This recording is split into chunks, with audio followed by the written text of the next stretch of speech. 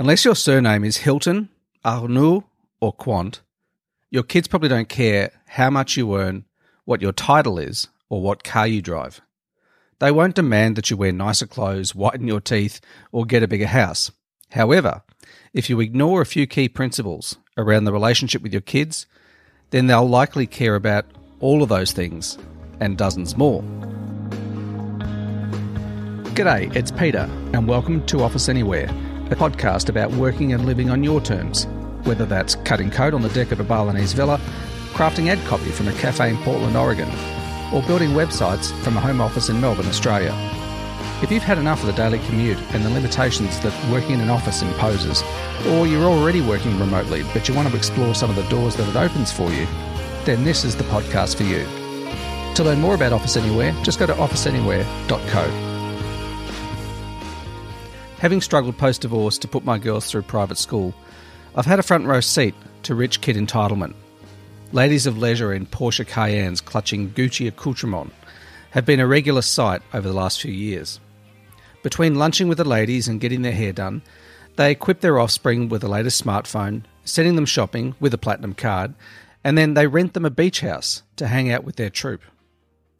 Thankfully, despite these frequent displays of inherited privilege, my girls have remained pretty much down to earth. They both know how hard it is to earn a dollar and how fast it goes when you try to impress other people. Despite the occasional dream of an easier life, they know free rides are temporary and manifestly damaging over the long term. Both my girls have their own businesses, and they possess the work ethic and grit to do the hard yards, and I respect them enormously for that. It's easy to think that we can buy our way to becoming the ultimate parent. If we clothe our kids correctly, if we take them to the right restaurants and stay on par with the Joneses in all the areas that matter, they'll eventually immortalise us in song. But being a great parent isn't aligned with dollar spend. It isn't rocket science either. The fundamentals are straightforward and easy to remember. They are, however, counter-societal. Mainstream media, marketers, and the social engines that drive the noise want parenting to seem complicated. They want success to be elusive, out of reach, and always packaged with a price, sometimes over 24 interest-free payments. But it's all bullshit. I've always known this was the case, thanks to the way my own childhood played out. Now, with almost 2 decades as a parent under my belt, I've seen the evidence from both sides of the equation, and my assessment remains the same. Beyond their basic needs, you can't buy your kids' happiness or their love any more than you can buy your favourite colour. In my experience, both as a child and a parent, it only takes 3 things to ensure a loving, respectful, and loyal relationship with your kids. And one of those things is time. In my view, time beats everything. Time is precious, limited, and finite. Where you spend your time is where you spend your life.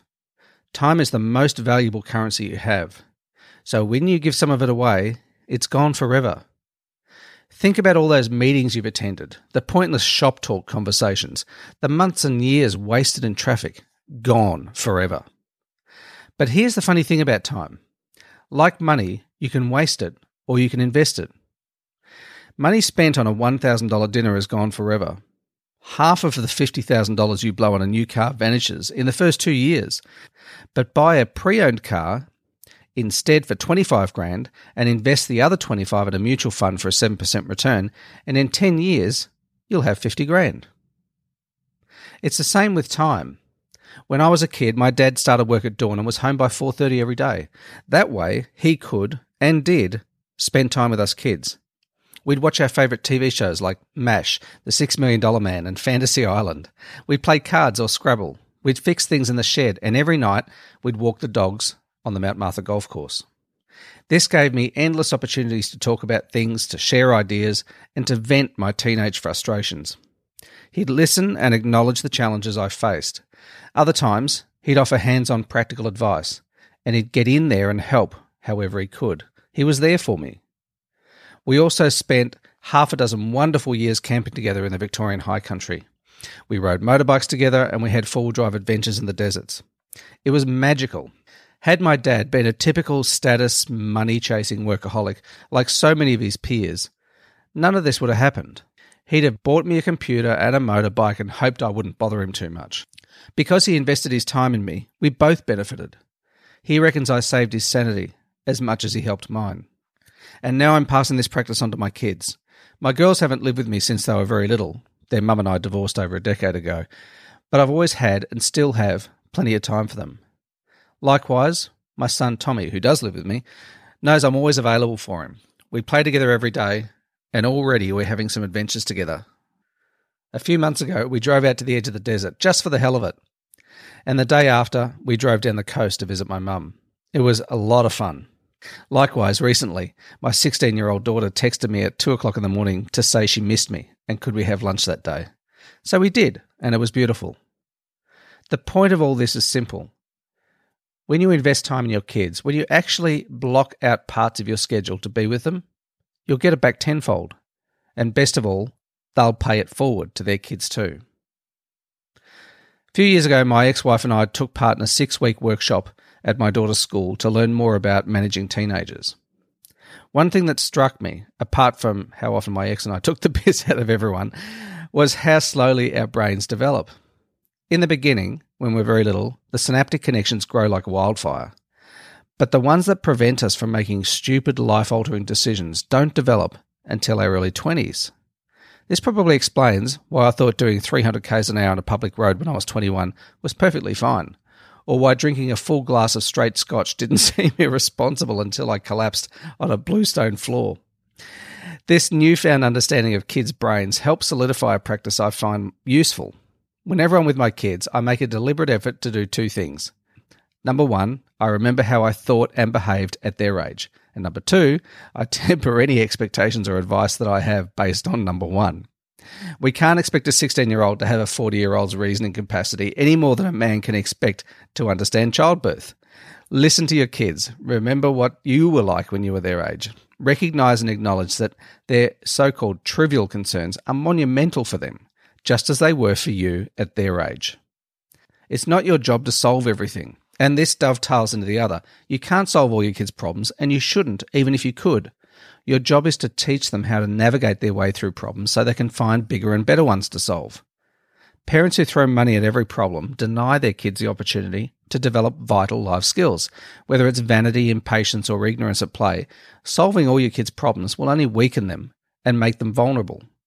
Definitely prevent them from taking stupid and unnecessary risks if you can, but let them make a few of their own.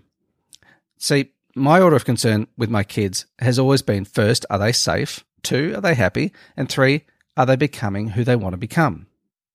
Also, if you can help them understand money as soon as possible, you'll save them a lifetime of completely unnecessary stress. And this includes how it's really made, how to create value, how to save, how to invest, how compounding works, and how leverage works. People are more stressed than ever before. Depending on where you live, it's likely you spend most, if not all, the money you earn. If you live in the US or Australia, there's a 75% chance that you hate your job. We're conditioned to believe that the best way to deal with all of this is to consume more, to aspire more, to have more, always more. Technology moves quickly, but we humans evolve slowly.